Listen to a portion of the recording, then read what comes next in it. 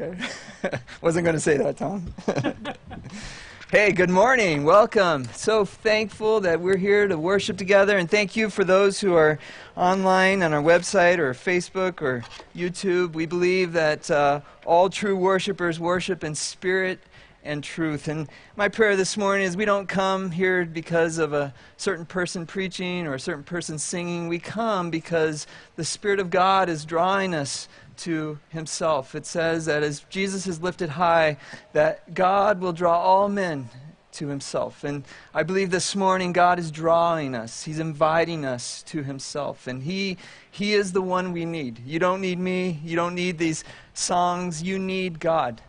Our job here this morning is just to point to him and his glory, because he is worthy of worship. And nothing brings more joy to his heart than to see his people, his sons and daughters, worshiping him with all their hearts, with all their strength, with everything they have, worshiping him. And I believe that there's nothing greater that we can do as people than to be worshipers of God.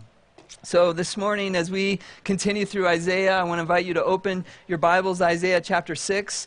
I wish that we could go verse by verse through the entire book of Isaiah, but we would be here in the meadow for a couple years. So we're going to transition out of Isaiah before the snow flies. So we're taking it in sections, but here's my encouragement to you. My prayer is that this time that we spend together, just an hour on a Sunday morning, would be a spark in your life, that God would ignite a fire in your heart to discover his word and his truth. And so I want to invite you, read Isaiah on your own. Go deeper. Dig in. Get together with a few other people in a small community or with a few other coworkers and talk about it and ask God to reveal to you the truth of Isaiah. Because as you do that, God will bring transformation. His word will never, ever not bring transformation. It always brings transformation. It always brings about his glory and our good in our lives. So I want to invite you to go deeper, but we're doing larger sections because we want to capture some of the themes, because I think this is an important time for us to understand the message of Isaiah. So this morning we're in chapter 6 and 7 of this amazing book. And in a minute we're going to read chapter 6. We won't read chapter 7, but I first want to say something as introduction before we read. And do you like stories? I love stories. I think every person loves a good story. That's why we have so many books and so many movies, and we enjoy a good story. And a story is important, and it frames so much of how we view life and how we view reality. And it's really important in a story to understand the characters, who's involved, and what their role is in the story. And I'm sure, like many of you, I've sat down to watch a movie, and a creative writer will kind of create some tension of figuring out who's the main character, like who's the good person, who's the bad person, what's the conflict. And so a good story creates some tension. And I think it's really important that we understand that God has revealed himself in a story. And the Bible is a grand story. It's the story of all things, I believe. And we have to understand this story because so many people come to the Bible with a misunderstanding of what is our role in the story. If you don't believe me, how many of you have been around a 2-year-old? I've had 3 2-year-olds. And if you don't have your own kids, and maybe you have some nieces or nephews or some neighbor kids or friends who have kids, and you just spend some time with a 2-year-old, you will discover that the story that a 2-year-old understands is that everything is about them. And if they don't get their way, they're very frustrated very quick, and they don't withhold their feelings or their desire to be at the center of all things. Their needs are front and center in everything. I call this the God impulse. And I think it's in all of us. There's something in us that wants to be the center of all things. And we get pretty good as we get older of kind of hiding that in our lives. And we no longer throw temper tantrums. We're better at hiding that desire that we have to be the center of everything. But this God impulse is a strong thing. And it's powerful in our lives. And it's a difficult thing sometimes to address in our lives. And I think if we come to the story of the Bible, and in particular the story of Isaiah, it's confronting that God impulse in all of us. I enjoy history, and in 1609, there was a man named Galileo, and he started tinkering. And I love the creativity and the desire to discover that God has put in humanity. And he began to gaze up into the heavens with a telescope. And the prevailing idea was that the whole universe rotated around the earth, that humanity and the earth was at the very center of the universe. Does that sound like a 2-year-old? You know, it's all about me, it's all about us. And what Galileo discovered, and he was a man of faith, he believed in God. He had a strong understanding of God and his glory, but as he began to gaze in the heavens, he began to understand that the teaching, the prevailing idea that the earth was at the center of everything was wrong. He discovered that the earth actually rotated around the sun, and the sun was just a small star in a ever-expanding galaxy, and he could see the expanse, and he began to say, you know what, we're really not at the center of everything.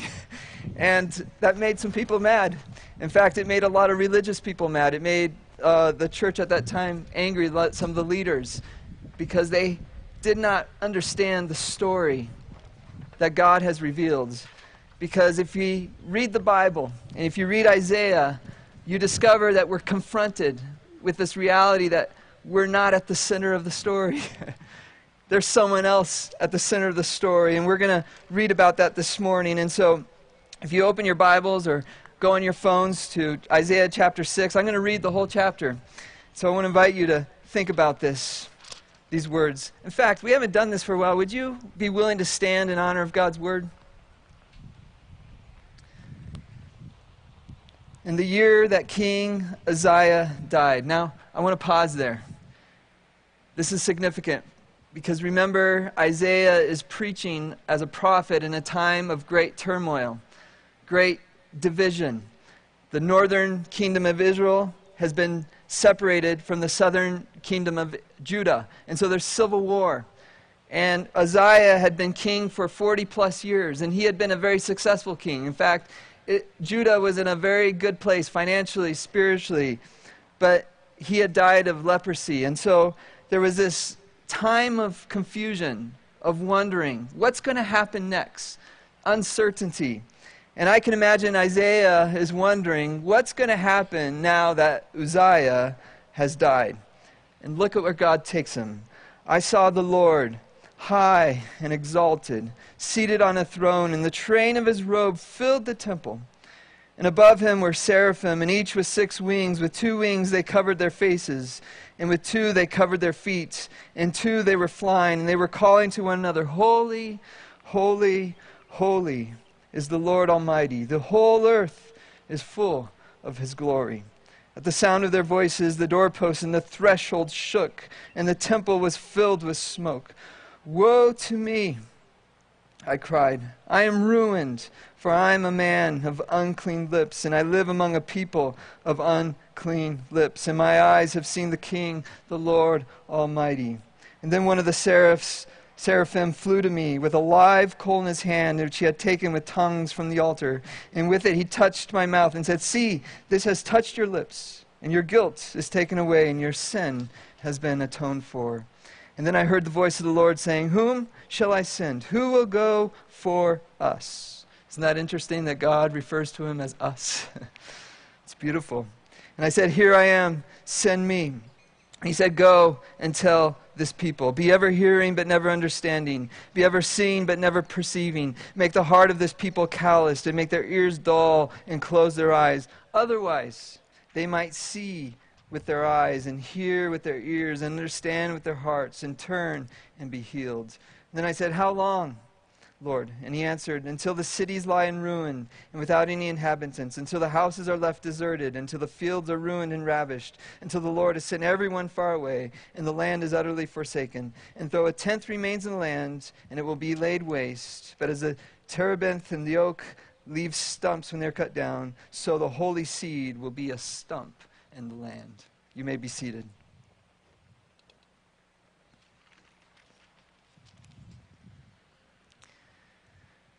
I can relate to Isaiah in the sense that It's can feel pretty good to be on a stage and talk to people, but it's also a very dangerous place to be. And if you remember, over the first 5 chapters, God had given a strong message to Isaiah, a message of judgment, a message of warning, of sin, the reality that the land of Israel was a place of a lot of corruption, a lot of sin, a lot of false worship. There was a lot of harm being done to other people, and Isaiah had to bring this message. And I think all of us can relate to this. It feels pretty good to feel right, to be able to look at someone else and say, you know what, they're not quite right. And somehow we can be tempted to think, but I am. I'm okay. And I don't think this just relates to preachers. I think all of us can have this sense that we like to be right. We like to feel like somehow we got it figured out, but those people don't quite have it right. And Jesus referred to this as judgment. In fact, he said very strongly, he said, do not judge. And the reason I think he had to say that is because he knew we were really good at it. And as people who walk with God and have faith, we can tend to become prideful. And that's a problem. And I love that when God called Isaiah, he addressed that in Isaiah's life. Because when Isaiah came before God, he didn't get a pat on the back. He didn't get a message from God saying, good job, Isaiah, keep it up.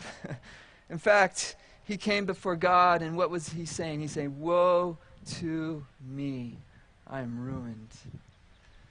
You see, there's 3 things that we got to understand about God. We have to be careful that we don't try to fit God into our story, because we can do that so easy. But here's the 3 things that we got to learn about God that's revealed to us this morning through Isaiah chapter 6. First, that God is on the throne. Do you see that? That's the first thing that God reveals to Isaiah, that the Lord is high and exalted and seated on the throne. Seated on the throne. You see, that God impulse on all of us, we secretly and sometimes not so secretly want to be on the throne. We want to be in charge. We want to be in control. We want to get things right the way we see it, the way we think it should go. That's why we get so bent out of shape when our expectations aren't met. That's what happens all the time in marriage and parenting and workplace, right? We have bent expectations. It happens everywhere we look. But Isaiah needed a new frame of reference for the story. Who's at the center of the story? It's God. He is on the throne. He's exalted. He's in control. He's in charge. He is the one who is at the center of it all. And he's glorious. He's majestic. He's beautiful. It says his robe filled the temple. And so it's this picture of majesty, of beauty, of glory. And so we have to understand that God is at the center of it all. In fact, the whole Bible is a story about God. He's the primary character. He's the primary mover and shaker. He is the one who is revealing himself and his glory. And so when we begin to see ourselves and see all of human history in that frame of reference, it changes things. It's revolutionary. Just like in Galileo's day, it changed how we thought about ourselves. It changed how we thought about humanity. And this is the same kind of thing as we look and see that God is on the throne. Isn't that good news in a time of uncertainty? In a time where we don't know what's going to happen in the future, just like in Isaiah's day. In a time where we wonder, are things going to turn out? Isaiah, I'm sure, had all those same questions. And then God revealed to him, he's on the throne. He's high and he's exalted. The second thing we learn in this chapter is that God is holy. And the seraphims, these angels, as they are flying around, they're calling. They're basically in a worship service, right? They're rejoicing and praising this God who's seated on the throne and is exalted. And they say, holy, holy, holy. And I think it's so beautiful and incredible that here, even in Isaiah, there's this hint, this insight that God is more than just a singular entity, that he has revealed himself as 3, as a holy trinity. And we see that in these words of God is holy. And I think that's so important for us because we love looking for glory, for good things. We do all kinds of things to look for it. We spend our money. We go to concerts. We go places. We travel. We look for experiences that somehow bring about something different, something new. That's what holiness means. It's something different, separate, more beautiful, more precious, more adventurous than anything that we could ever imagine. And it's good. The holiness of God is good. It's not terrible. It's good. And that's why you see here with the seraphims, as they're calling out to one each other, there's a sense of joy, and there's a sense of respect, and there's a sense of awe as they highlight the holiness of God. You know, as people, we're always looking for something holy. We're always looking for a better experience or something that will arouse something in us. But what's so sad for us as humans is we pursue all these things, but they always leave us empty. And so what Isaiah is discovering is that it's in the holiness of God that fully we are satisfied, because it is in the holiness of God that we become complete. We're made whole. And so every longing, every desire that stirs within your heart is a longing for the holiness of God. And that's what's being revealed to Isaiah, and that's what Isaiah is sharing with us today, that God's on the throne, that he is holy. And then the third thing that we are understanding about God as the center of all history, as the center of the universe, the center of everything that is, we learn that God does not condemn, but he saves. He saves. Because look at Isaiah when he encounters the glory of God, the holiness of God. He realizes his true state. He understands the sinfulness of his heart. And he understands that he cannot come into the presence of God as he is. That something's got to change. There needs to be a transformation in his heart. And I would assume that he thought, like we think every day, many of us wake up in the morning, we just think, I'm not good enough. So many of us look at the mistakes and the pain in our lives, and we hate ourselves, or we hate things that have happened, and we condemn ourselves. And out of that self-condemnation comes condemnation towards others. And so much of the hurt and the wrong in our world comes out of condemnation, does it not? Towards ourselves, towards others. And I'm sure that Isaiah, as he realized the true state of his heart, of his life before the glory and the holiness of God, that he realized that something had to change. And I think he probably fully expected to be struck down and destroyed at that moment. But something surprising happens. God does not destroy him. God does not strike him down. In fact, just the opposite. God does something beautiful. He goes to the altar, the place of worship, and he provides a coal, and he brings it to his lips, and he purifies, and he refines, and he makes whole, and he makes new. And what does he say? Your guilt is taken away. Your sin is atoned for. What a beautiful message from a glorious God. You see, there is so much wrong in this world. There is so much wrong in our hearts. And God knows that. But here's the beautiful thing. He still loves us.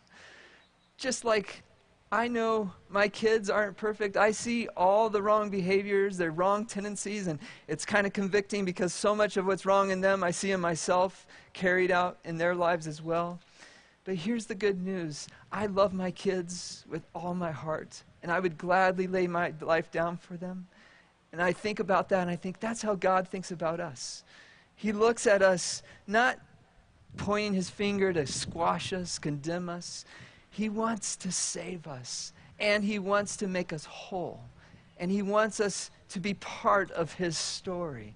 And so the invitation here isn't just to say, okay, this life isn't about us, so then we're nothing. No, the invitation is to see that God is at the center of the story. He's the Lord of all. He's on the throne. He is holy.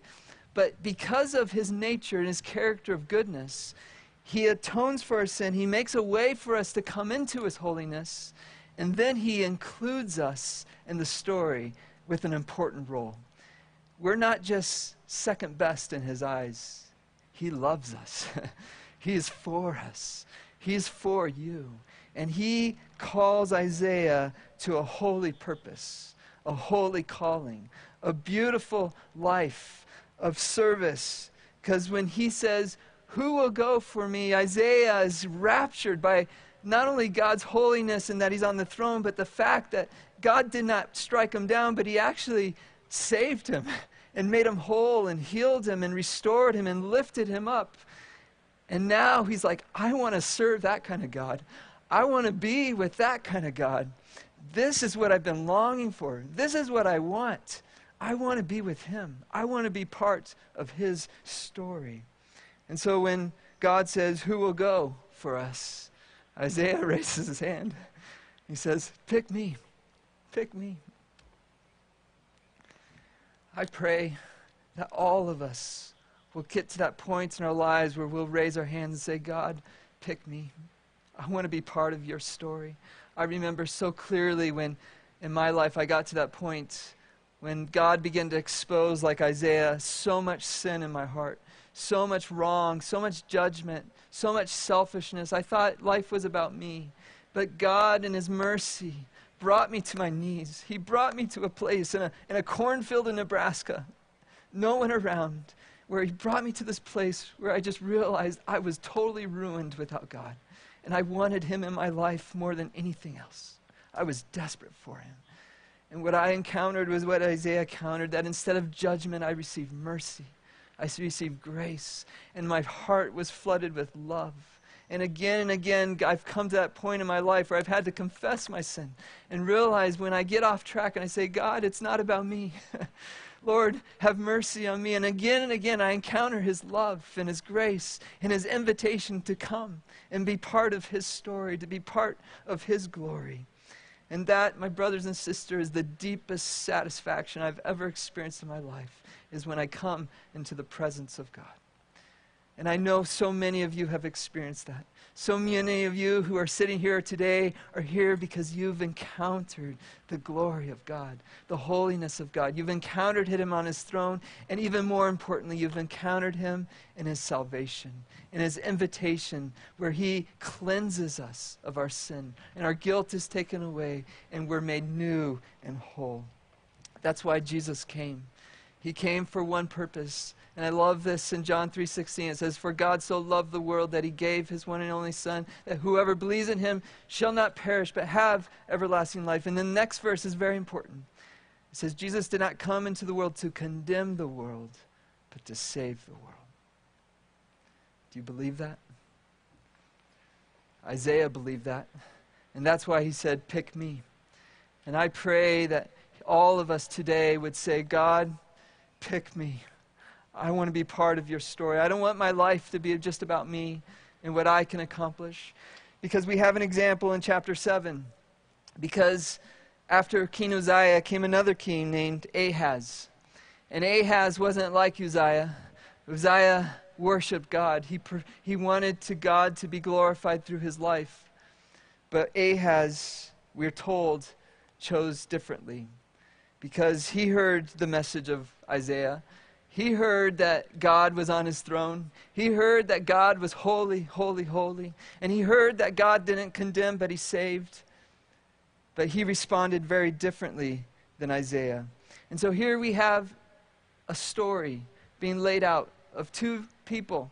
And then we have the nation of Israel that this story is being shared with. And then we have us today who is also hearing the story. And we have a choice. Because Ahaz heard all this about God, but he had a problem. He had a political problem because the northern Israel was gaining strength and they were aligning themselves with Syria. They had made some political alliances. And he said, "What am I going to do to solve this problem? I got to protect the people." But he didn't listen to the message of Isaiah. He went to Assyria because he said, "I don't like the Assyrians. They're not good people, but they're strong and they'll protect us. They'll take care of us." And I just want to say, it's easy for us to judge Ahaz and say, "Well, Listen to Isaiah. Turn to God. Trust God. Why did you do that? But how many of us, in our time of need and time of uncertainty, have put our trust in something else besides God? How many of us have turned to a bottle, maybe to a refrigerator, maybe to our checkbooks, or we've turned to some kind of other power, some other kind of thing that we think will help us, will save us, will rescue us. And we just say, God, I'm just going to put you to the side for a little while because I got to take care of this problem. How many of us run to something else besides God? How many of us put our faith in someone or something else besides God? All of us are like Ahaz. But it's not too late, because this is what I love about God. Because even though some of us choose, like Isaiah, to come and raise our hands and say, pick me, I want to receive from you, I'm yours, I'm your servant. And even though some of us are like Ahaz and we put our fist up to God and we say, no, God, either way, God is going to accomplish his purpose, because in Isaiah chapter 7 is one of the most beautiful promises. In verse 14, and God says he's going to give a sign. Even though Ahaz doesn't trust God, he says God is going to do something. Therefore, the Lord himself will give you a sign. The Lord himself will do something. The Lord himself will work despite your strain, despite your lack of trust, despite what you've done. This is what God will do. He will give you a sign. The virgin will conceive and give birth to a son, and you will call him Emmanuel. This is what God does. When Ahaz runs, God pursues him and says, I want to be with you.